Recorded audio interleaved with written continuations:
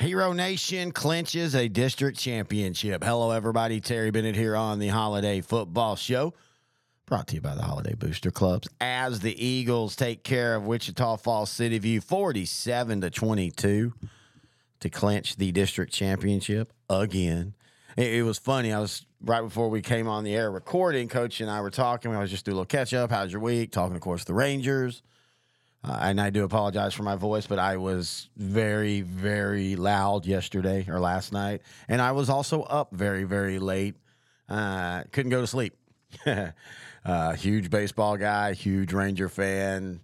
And last night was the culmination of many years of pain and sorrow. You can't ever erase 2011, but you can at least say, hey, that's just the backstory of a great ending. So anyway, we were talking about his week, and he was like, man, we're so successful at Holliday. We've got to do this. Daughter's running in cross-country state. We've got band going to be gone next week for most of the week for their competition. The volleyball swept their first round by district playoffs. Oh, and Holliday just won district. Hey, that's always a good problem to have, though. I promise you that. As always, we're going to be talking to the head coach of the Eagles, Coach Kyle Atwood. We're going to be talking about the City View win, talking about the Callisburg matchup and what it means and what does Holliday have to do. You've already got your district. You've already got your seed. You don't know who you're going to play yet. We talk about that in the interview, though. And that district over there, 5-3A, it's a little different this year. Man, what Millsap has done. They took Jacksboro to the mat last week, losing 27-14. They've got Merkel this week, but it doesn't matter for them. They already know they're playing City View. The issue is 3rd and 4th, Eastland and Comanche. And I would never have thought at the beginning of the year that Comanche especially would be fighting for 3rd or 4th, and even Eastland, but especially Comanche. That team is beat up, but that team is good. You definitely you want to avoid them in the first round if you can. Not saying that Holliday would lose to them, but it's just you want the easier games early, man, and I just don't know if 5-3 is going to give it to you this week. But anyway, we're going to take a break, and when we come back, it is the head coach of the Eagles, Coach Kyle Atwood, right here on the Holiday Football Show on S2S Sports, part of L4 Media. Is your demanding work lifestyle in need of fire-resistant clothing that can keep up? Well, L4FR clothing should be your go-to for quality, affordability, safety, and style. L4FR was founded by a third-generation oil field worker who is also a veteran. Thus, this company has a deep appreciation for reliability and longevity, all while we provide first-rate customer service.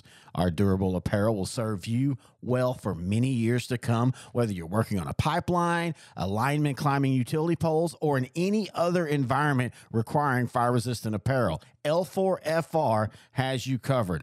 Our apparel is tough enough to resist hazardous conditions while still providing high comfort and style. L4FR provides clothing options to ensure your safety and comfort, whether you're on the job or not. To view our complete inventory of flame-resistant garments, please visit our online store at l4frclothing.com or give us a call at 817-757-4935. Si habla español. Terry Bennett back here on the Holiday Football Show, now joined by the head coach of the Eagles, Coach Kyle Atwood. And, Coach, first off, congratulations, district championship. Y'all beat Wichita Falls City View 47-22. What were your thoughts on the game? I thought our kids played really, really well. It's probably one of the more clean games that we played offensively as far as execution goes.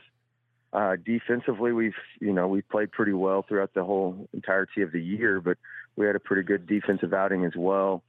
We allowed them to move the chains with a few defensive penalties, late hit on a quarterback in a 3rd and long situation, as well as a face mask in another 3rd and long situation, which they scored on both of those drives. And so, and then obviously one of the scores that they came away with was a turnover, a scoop and score there in our own part of the territory where we fumbled the ball. So, we played really good defensively minus those few miscues. But yeah, just proud of our kids and their efforts and their mentality to just get better each and every week at what we do.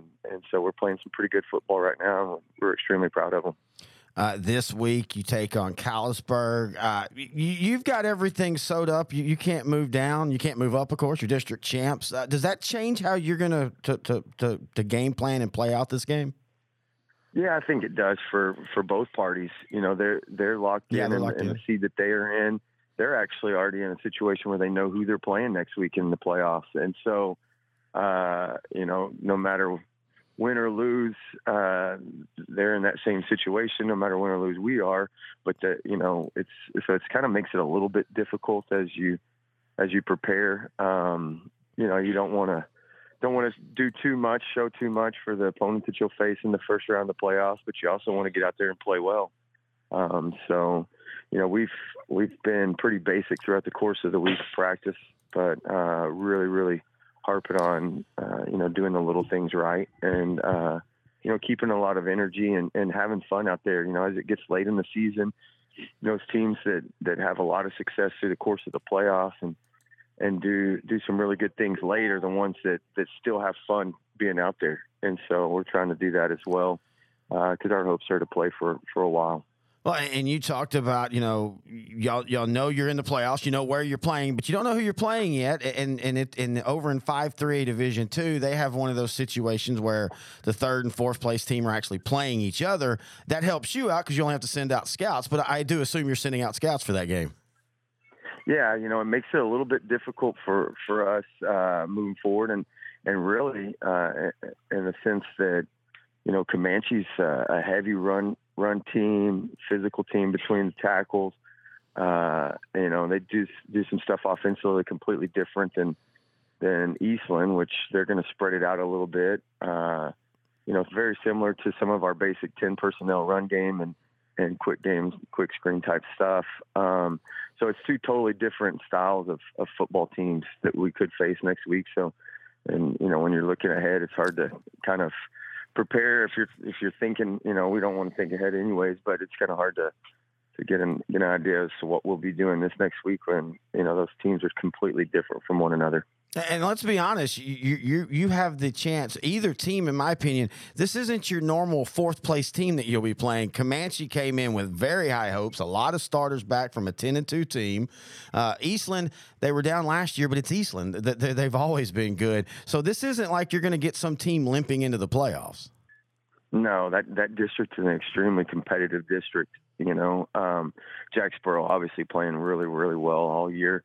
Millsap, which gave Jacksboro everything that they wanted. And then you look at the third and fourth place teams, those teams were within 7 points of you know, possibly finishing second. And, you know, and then, you know, they played with